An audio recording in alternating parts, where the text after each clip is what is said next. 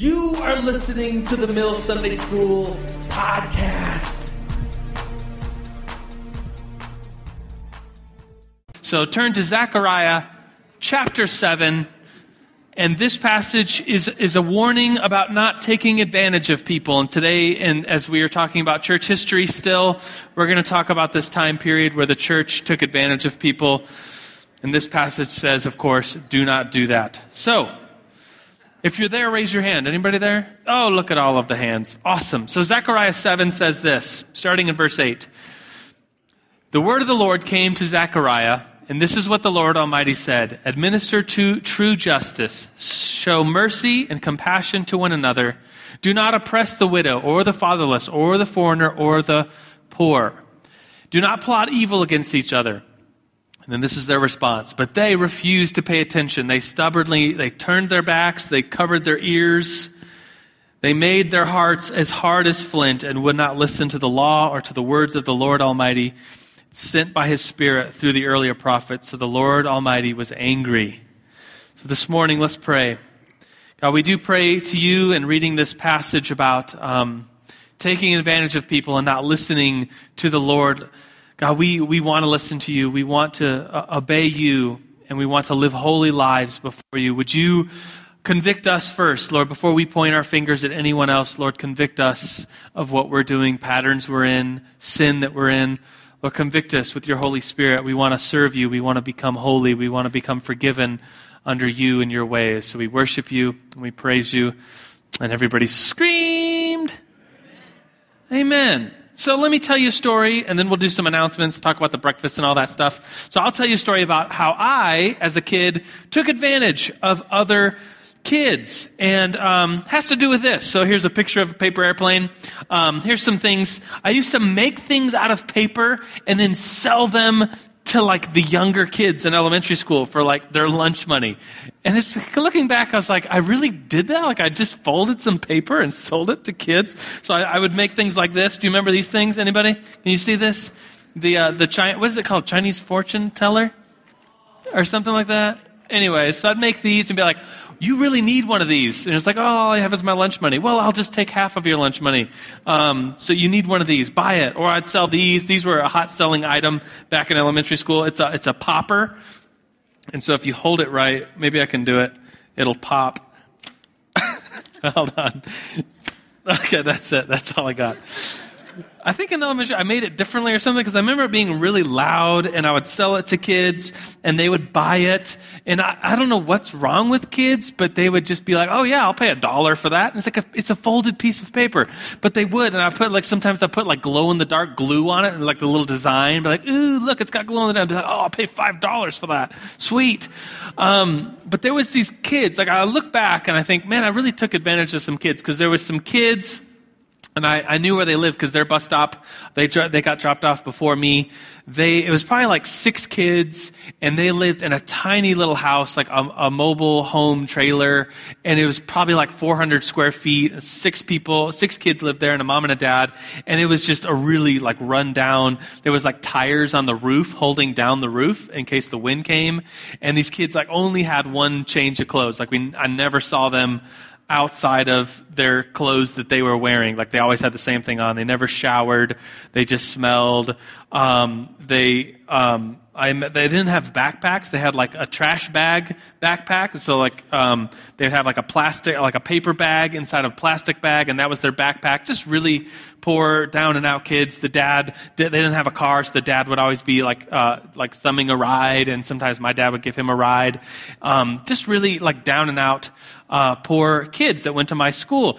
And every day they had lunch money, and me, being the entrepreneur that I was, would take advantage of these kids. And I knew maybe as a kid, like I was a good salesman. And so I'd use my salesmanship skills, and I knew that like I was almost like selling them self-esteem. Like, you know what you need? You need one of these. It'll impress your friends, and it'll impress your team. Everyone will love you if you purchase one of these. You'll be a hero for the day if you buy this. And they'd be like, oh, here's my lunch money for the day for a stupid little paper folded thing. And so anyways, I remember that as a kid. And I think there's something in all of us to take advantage of people when we can, especially like people that are willingly wanting to be taken advantage of. You're just like, oh, well, they want this paper product thing, and they want to give me their lunch money, so I'll take it, and happy day for everybody. But it's not cool, right? So today we're going to talk about how the church in the Middle Ages took advantage of people, and I really don't want this lesson to just be us pointing our fingers at this Middle Ages church and be like, oh, they had it all wrong. They took advantage of people. Well, what about us? Like, is the Lord convicting us in different areas of our life? How do we take advantage of people? Because we're all guilty of that. So that's a quick story for you. But officially, welcome to the Mill Sunday School. If this is your first time to Sunday school, you came on a good Sunday. We're having hot breakfast. If you're new, there should be some of these cards. I think most of the tables have these cards. You can fill it out with as much or as little information as you want. Give it to the nice people as you leave, and they'll give you a gift just for coming. If you want a phone call, I will call you. Check that little box. If you want to email, I'll email you kind of the heart behind Sunday school, so do that. And finally, the hot breakfast. We're kind of just doing it for fun. Our leaders, Aaron Higgins, Nate Samuel, they just thought it would be really fun to do a hot breakfast. So they got here at 6 and they made a hot breakfast for us. And I think they're still in the kitchen right now. Oh no, there they are in the back. So they're really cool dudes. So well done, guys. Really good. And the whole team, there was I got here at 8. And there was 20 people already had been here since 6, so that was pretty cool. But anyways, the hot breakfast, if you want to give donations, all the donations, it's kind of a fundraiser.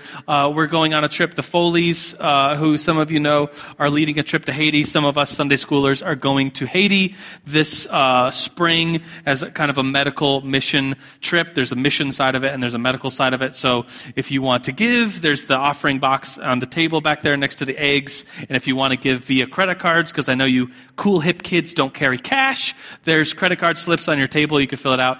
A few bucks would go a long ways towards this trip. So anyways, that's that. And you're welcome for the hot breakfast. I didn't have too much to do with it, so I can't be thanked. The team, you guys are awesome.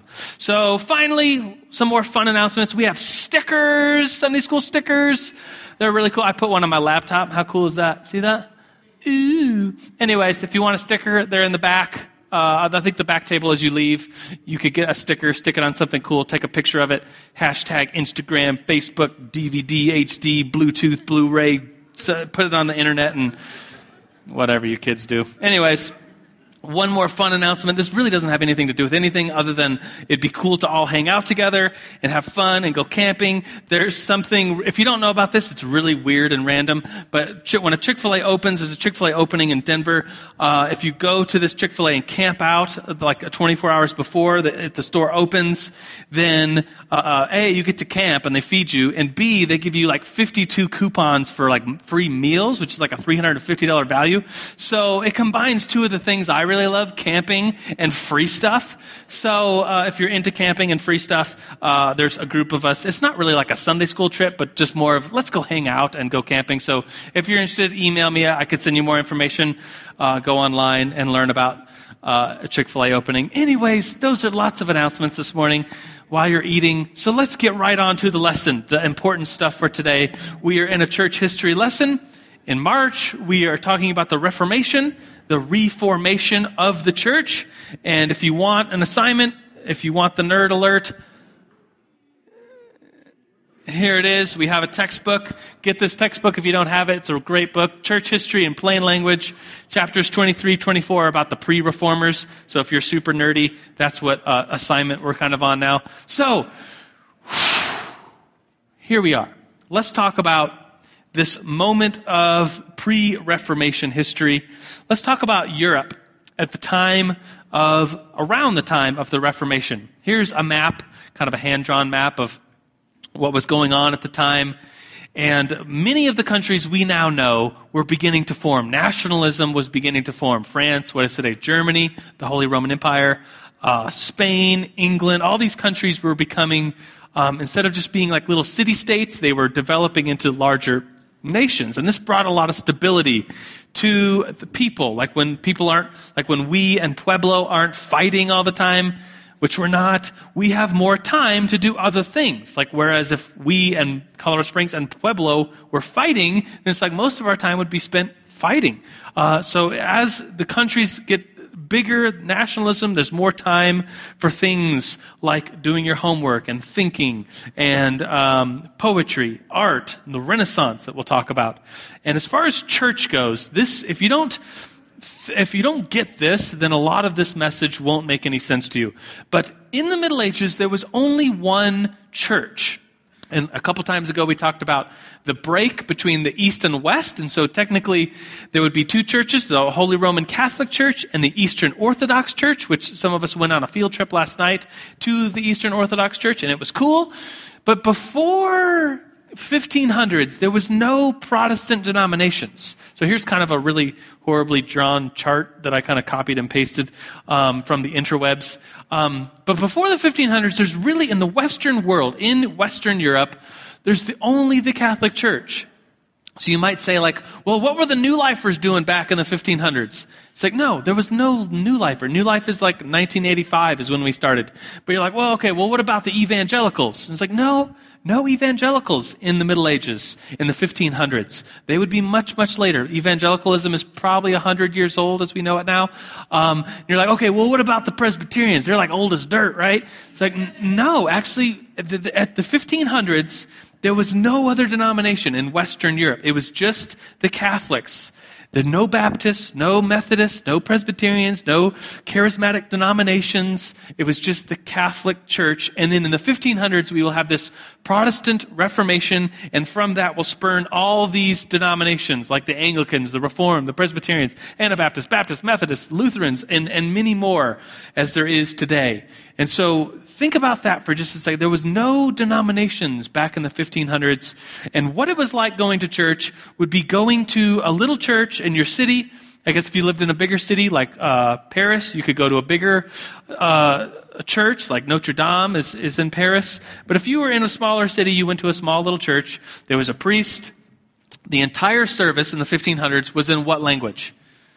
It's Latin. I was impressed most of you knew that. So if you're in England, what language do you speak in the 1500s? American, yeah. And so is your service in English? No, it's not. It's in Latin. Do you speak Latin? Probably not, unless you're highly educated. It was a second language that was kind of dead as far as a language of the people in the 1500s. So you'd go into church, the whole church service would be in Latin. You probably didn't understand too much. Very superstitious about things and saints and icons. Very superstitious about like the Eucharist, like the priest says, hoc est corpus meum, and that Adam Molesky a couple weeks ago said that's how we get the word hocus pocus, because in Latin, hoc est corpus meum is, for this is my body in Latin.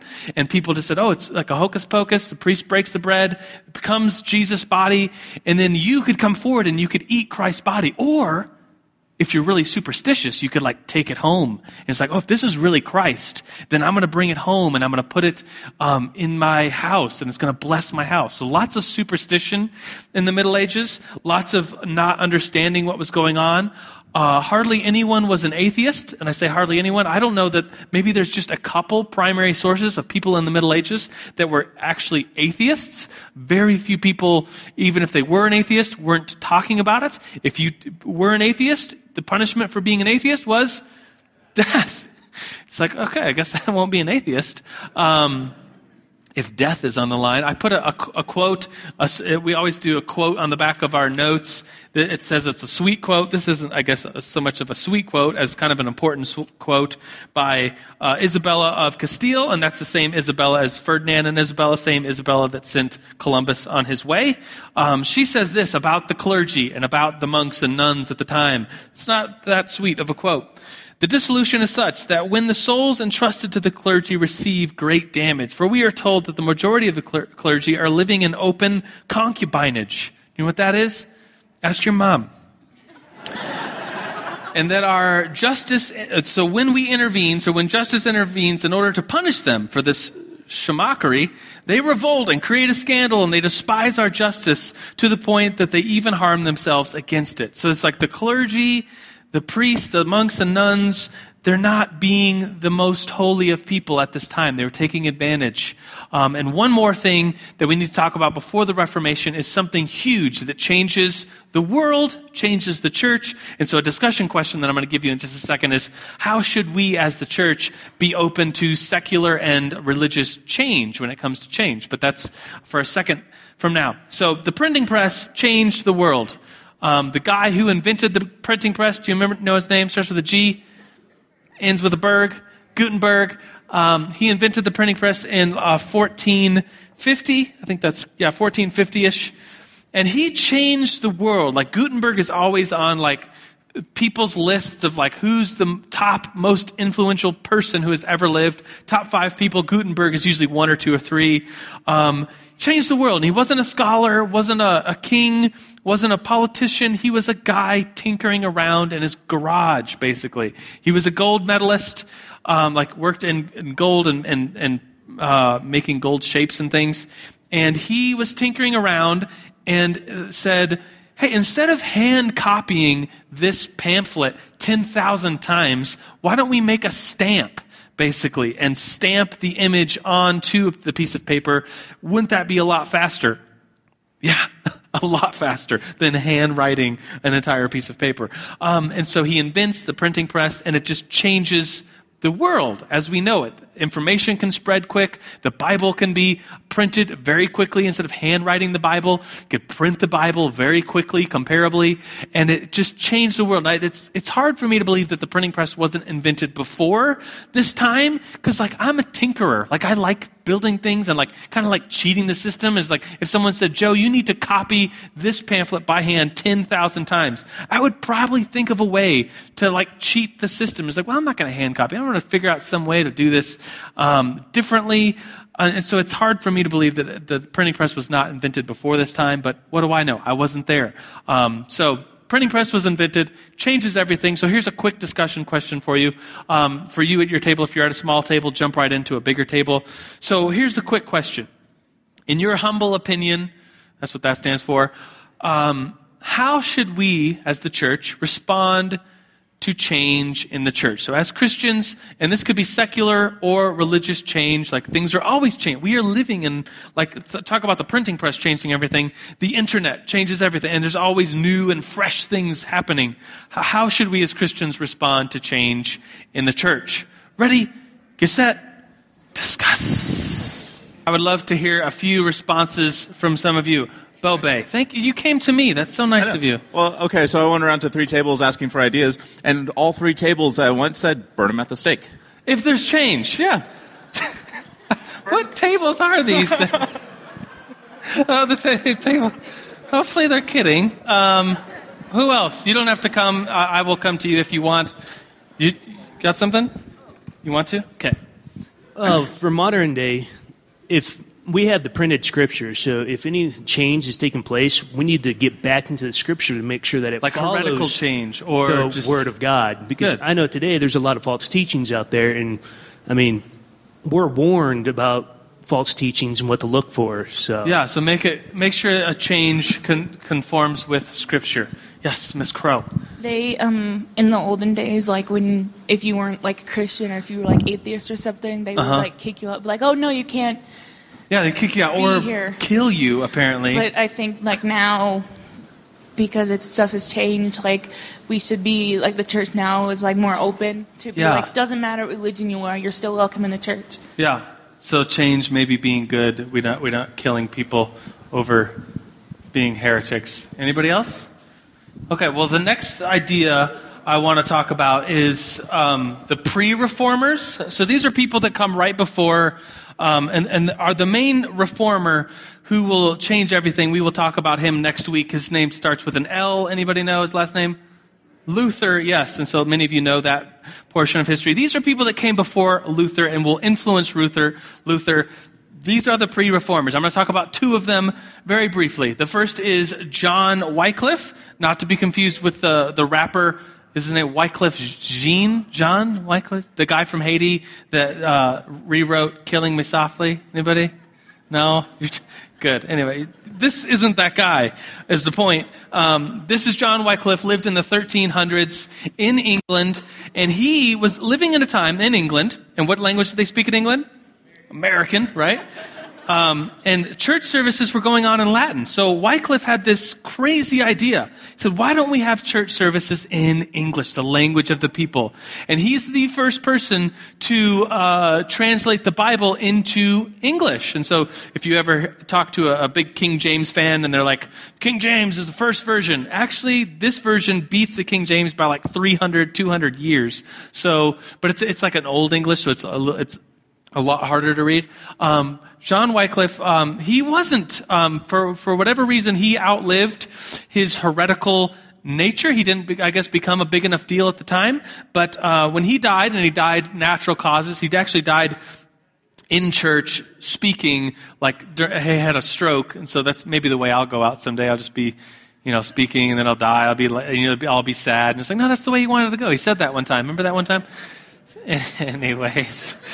That'd be very tragic for all of us to experience. Anyways, he died naturally, and then about 100 years after his movement kind of gets bigger, and people are like, yeah, let's do services in English, the Catholic Church comes, and they dig up his bones, and they burn them, and then they throw them into the river, a very dishonorable way of dying, cremation in the Catholic Church, and being thrown in the river, trying to dishonor what John Wycliffe started. And someone very influenced by John Wycliffe is this next guy, as well as Martin Luther. Martin Luther, in his own journal, says Wycliffe was a huge influence on him. Also influenced by Wycliffe is this guy named John Huss. And he was living in what is today Czechoslovakia. And he had this crazy idea in the 1300s, right at the beginning of the 1400s, this crazy idea that church authority should rest solely on the Bible.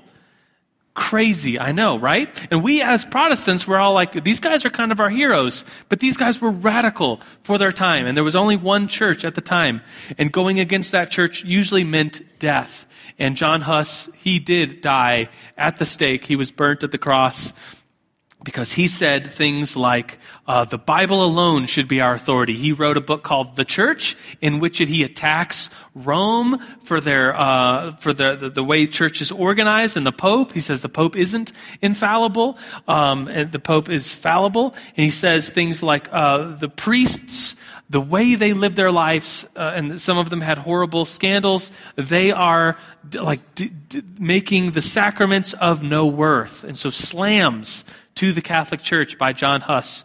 And so they bring him before the church authority. They say, will you recant of these ideas? And he says, no, not unless you show me by the context of Scripture that I am wrong, which is something Luther will say. We'll talk about that next week or the week after. And he refuses to recant. He says, we're going to burn you at the stake. And he says, I won't recant. They put a hat on him, a little paper hat that says heretic. They tie him and chain his neck to a stake. They pile wood and hay up to his neck. They ask him one more time. It says, one of the, a secular official comes and begs him to recant one more time before they light the fire. He refuses. He says, Lord, have mercy on us. He prays over the people killing him and says, Lord, forgive them, like Jesus did. And then they light the fire and he dies being burnt alive. Pretty brutal. And why? Well, because he thought the Bible alone should stand as authority, not the church. And so things like, where's the Pope come from? We should question that. Huge at the time and heretical at the time, so much so that he was killed. So those are the pre-reformers that lead us into this very change-filled time of church history, the Reformation. And if you say it slowly, you kind of realize, it's the reformation of the Catholic Church by the protesters. And we as Protestants, that's where our name comes from. If you didn't know that, you're like, why are we always fighting amongst yourselves and stuff? Well, our very name is the protester. That's what we do. And sometimes we do it too good. But we protest and we reformed the Catholic Church. And then out of this reform will come all the denominations that we now think of when we think of like, oh, the Anglicans and the Baptists and our friends the Presbyterians and our friends the Methodists and Lutherans.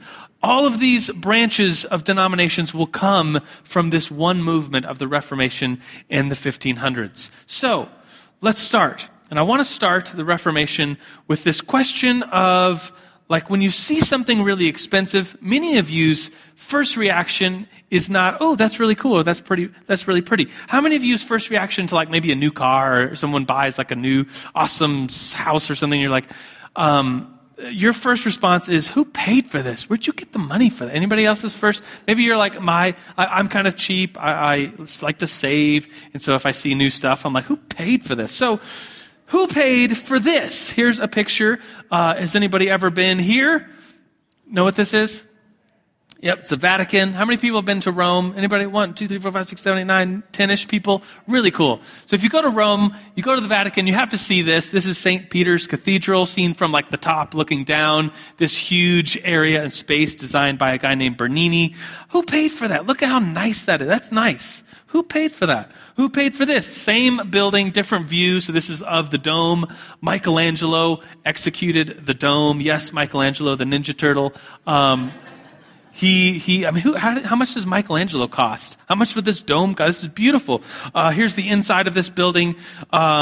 Bernini's, once again, he designed this, like altar area. And look how big it is. Like those things down at the bottom look like little red ants. Those are people. So that's how big this space is. Who paid for all this? What about this? This is Michelangelo's ceiling in the Sistine Chapel. On the right-hand side is Adam and God, that famous painting with our fingers almost touch. Who paid for that? Who paid for this other guy named Raphael, the other Ninja Turtle, to paint School of Athens inside the Vatican?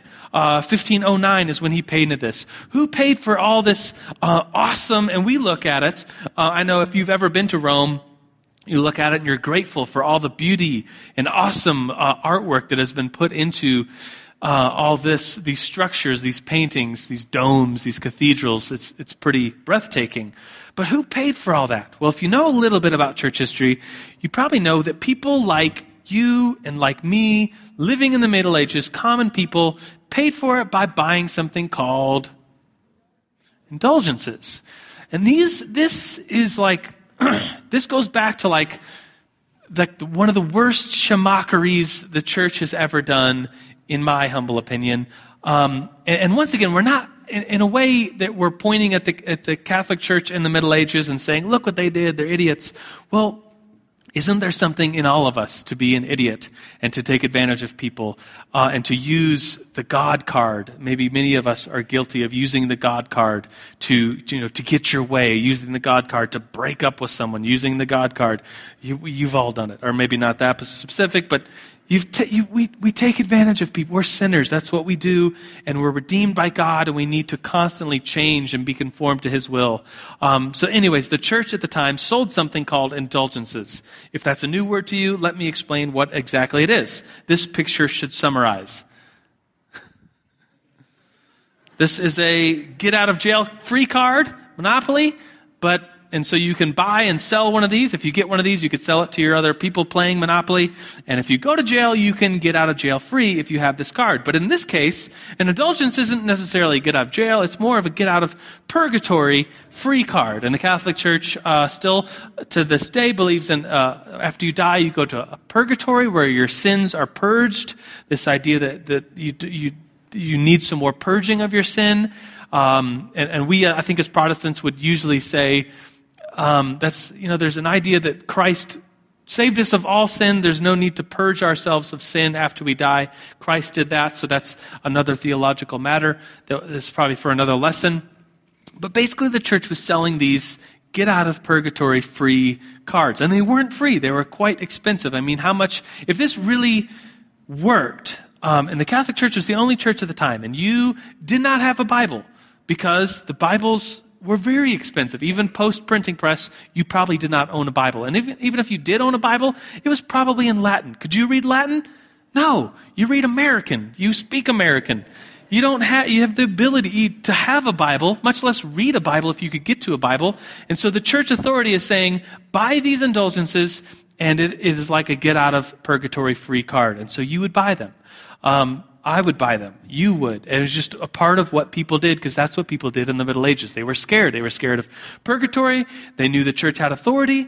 And so people like this guy, John Tetzel, if you ever see someone on TV, like a TV evangelist who makes you mad by saying things like, send me your money, send me your money, send me your money. Well, this guy takes the cake. He's the leader of schmuckery business, of taking people's money, at least in the area of Germany where Luther was. And we'll talk about Luther. If you don't know who Luther is, we'll talk about him next time.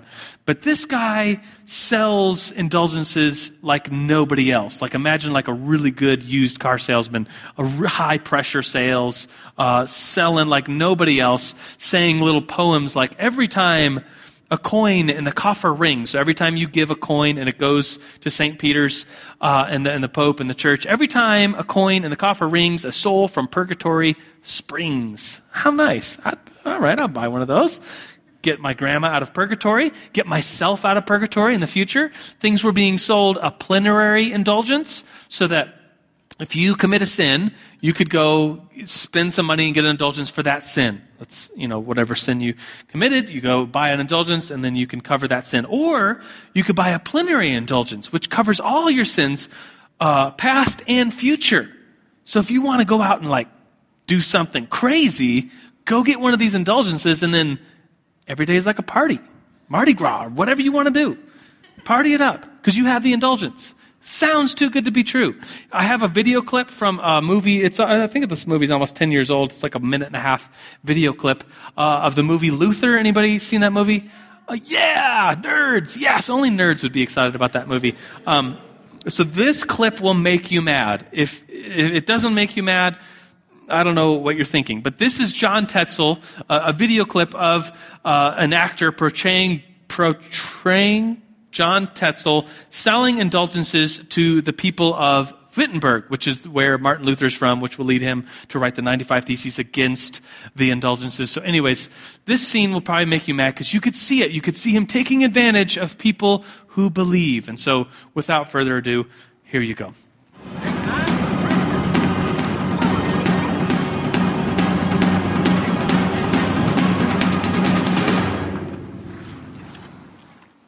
Good people of Jüterbog, have you ever burned your hand in the fire?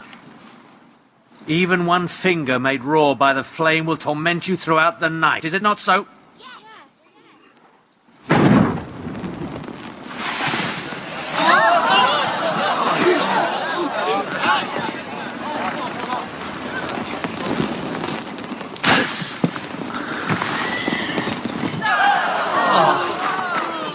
Imagine then, your entire body burning. Not for one sleepless night, not for a week, but for all eternity. Are we to be spared the fires of damnation on the judgment day?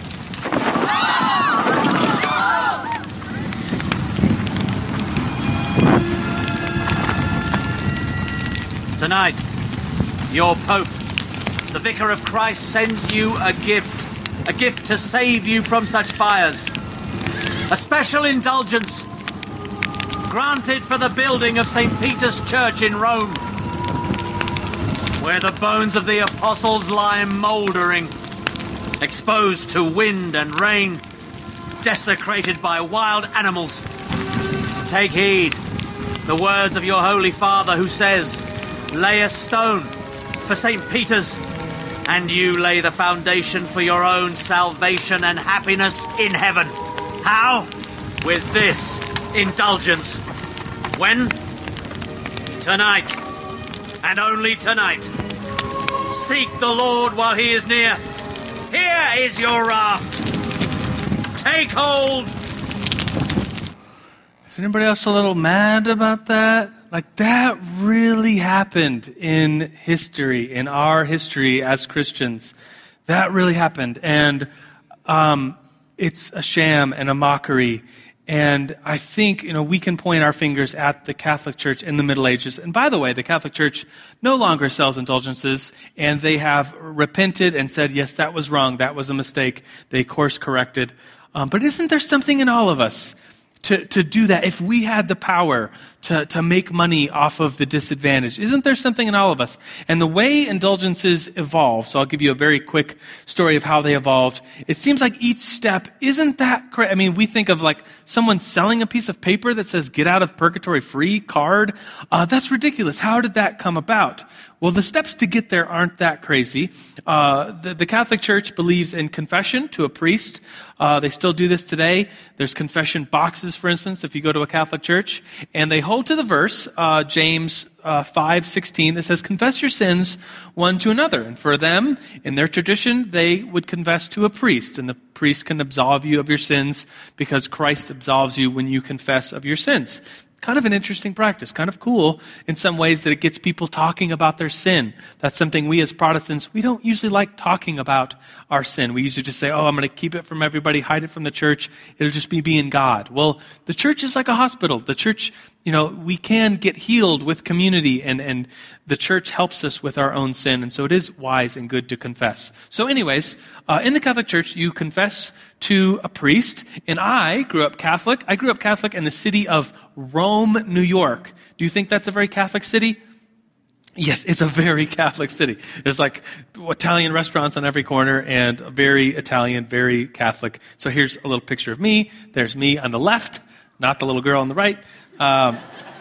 That's me on the left, a little boy. The priest, some of you in the news hear horror stories about horrible priests doing horrible things, but this priest was awesome, a man of God, and he was my priest growing up as a kid. And I remember right around this time when this picture was taken, I did my first confession. So I go into this little room, I think not to scare the kids, they don't do the box thing.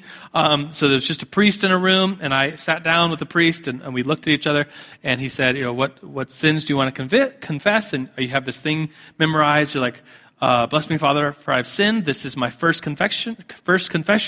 I have these things to confess. And I confessed as a kid, like I beat up my brother constantly. I don't listen to my mom, all these kids' sins. And then the priest said, your sins are forgiven. Go in peace. And for penance, you need to say some prayers. And in the Catholic Church, they're very big on memorized prayers like the Our Father and the Hail Mary. So he said, go say, I forget how many. It was maybe like 10 Our Fathers, 20 Hail Marys. Go pray these prayers. And so I left the room and felt bad about my sin and wanted to go before the Lord.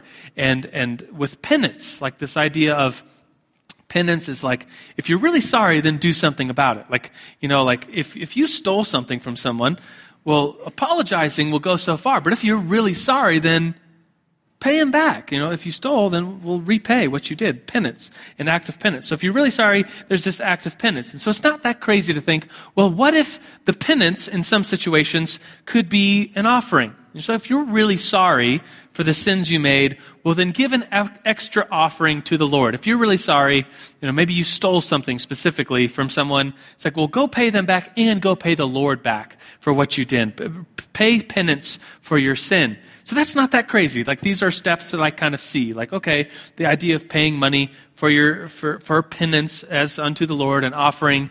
So that leads to this idea of like getting a piece of paper for the money that you would pay in penance. And so you can see how this would evolve into this kind of practice. This is a woodcut art, like a stamp that was made in Germany in the 1500s, a piece of artwork. And this is on the left. You will see someone buying, like there's coins there, they're buying an indulgence. There's people on the right who are on the horses. They're like the religious powers, maybe a bishop or something, looking on and getting that money. And the people come and pay money for their sins to be forgiven. And that, once you say it like that, you're like, man, that was a pretty bad practice. I see how they got there, but that was taking advantage of people. That was really bad. And so next week we'll talk about Martin Luther, his 95 Theses. The first thesis is, when the Lord and Master Jesus Christ said repent, he called the entire life of believers to be of one repentance. Like, just repent. And he goes on to say that these indulgences, They don't save you. It's the repentance that saves you. That's what the Bible says. And he will go on to reform the church and to protest the church. And our denomination of New Life Church only comes because of the things Martin Luther started and that ball that got rolling and all the change that happened. So kind of in conclusion, I have one more discussion question for you. We'll end in like 10 minutes, so we have about 10 minutes more. And this is a discussion question for all of us. I think all of us can look at, if we're all Protestants in here, and if you're Catholic in here, you come from a Catholic background, we're not hating on you. In fact, I'm trying to give some confidence to the Catholic. Like looking back, if you, it's easy for us to point to the Catholic Church in the Middle Ages and say, oh, look how much wrong they did. But there's wrong that happens today in our church, in Sunday school. There are wrongs because we are all people. We've been forgiven, but we have sin inside of us. And so, this discussion question, kind of a personal one, but I'm going on a limb here to call us all to kind of share or just, talk a little bit more than an idea. So what reform do you want to see in your own life? What are you willing to want to see changed? Maybe you're on a direction, you're on a path. Maybe something happened yesterday or this week, and I just want reform. I don't want to do that again. I want a reform to happen in my own life. So that's what I think the Lord is calling us to do this morning. So discuss that question, and then I have some final words to say. So get into groups. If you're already at a group at a table, small one, jump into a big one, and just try to chat and listen to what would you reform personally in your own life. Ready, get set, discuss. I think change, especially spiritual change, always is better from the inside out. When God works on us from the inside out, I think when we think through, like, what reform do we want to see in our own life? That's a much better question than Jesus put it this way, pointing out the speck in someone else's eye while you have a big board or a plank in your own eye. Like pointing out someone else's need for reform, that's not as cool as when you point out the need for reform in your own life. And kind of moving along the same direction to conclude today where we are headed in our church history series. Martin Luther, here's a famous painting of him nailing the 95 Theses on the door of Wittenberg. And if you don't know what that is, come next week. We will explain that fully. But he wants reform within the church. And what's interesting about Martin Luther is not just some guy on the outside looking into the church. I think it's always kind of interesting when it's always better when the church makes a decision to change and to reform from within, rather than like some atheists in secular media pointing at the church and saying, "Look at these idiots! Here's another scandal. Here's another sin. Aren't they ever going to do anything?"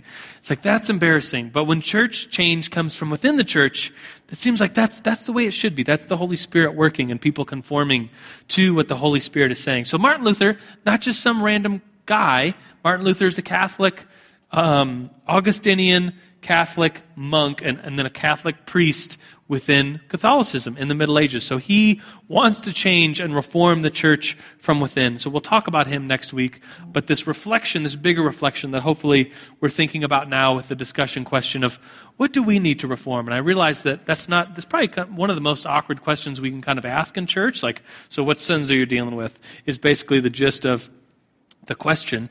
But I think as a church, as Christians, we need to talk about that more. We need to be okay with asking each other how we're doing with sin. We need to be okay with repenting and confessing sin amongst ourselves as a church body and this striving for holiness. So let's pray to close.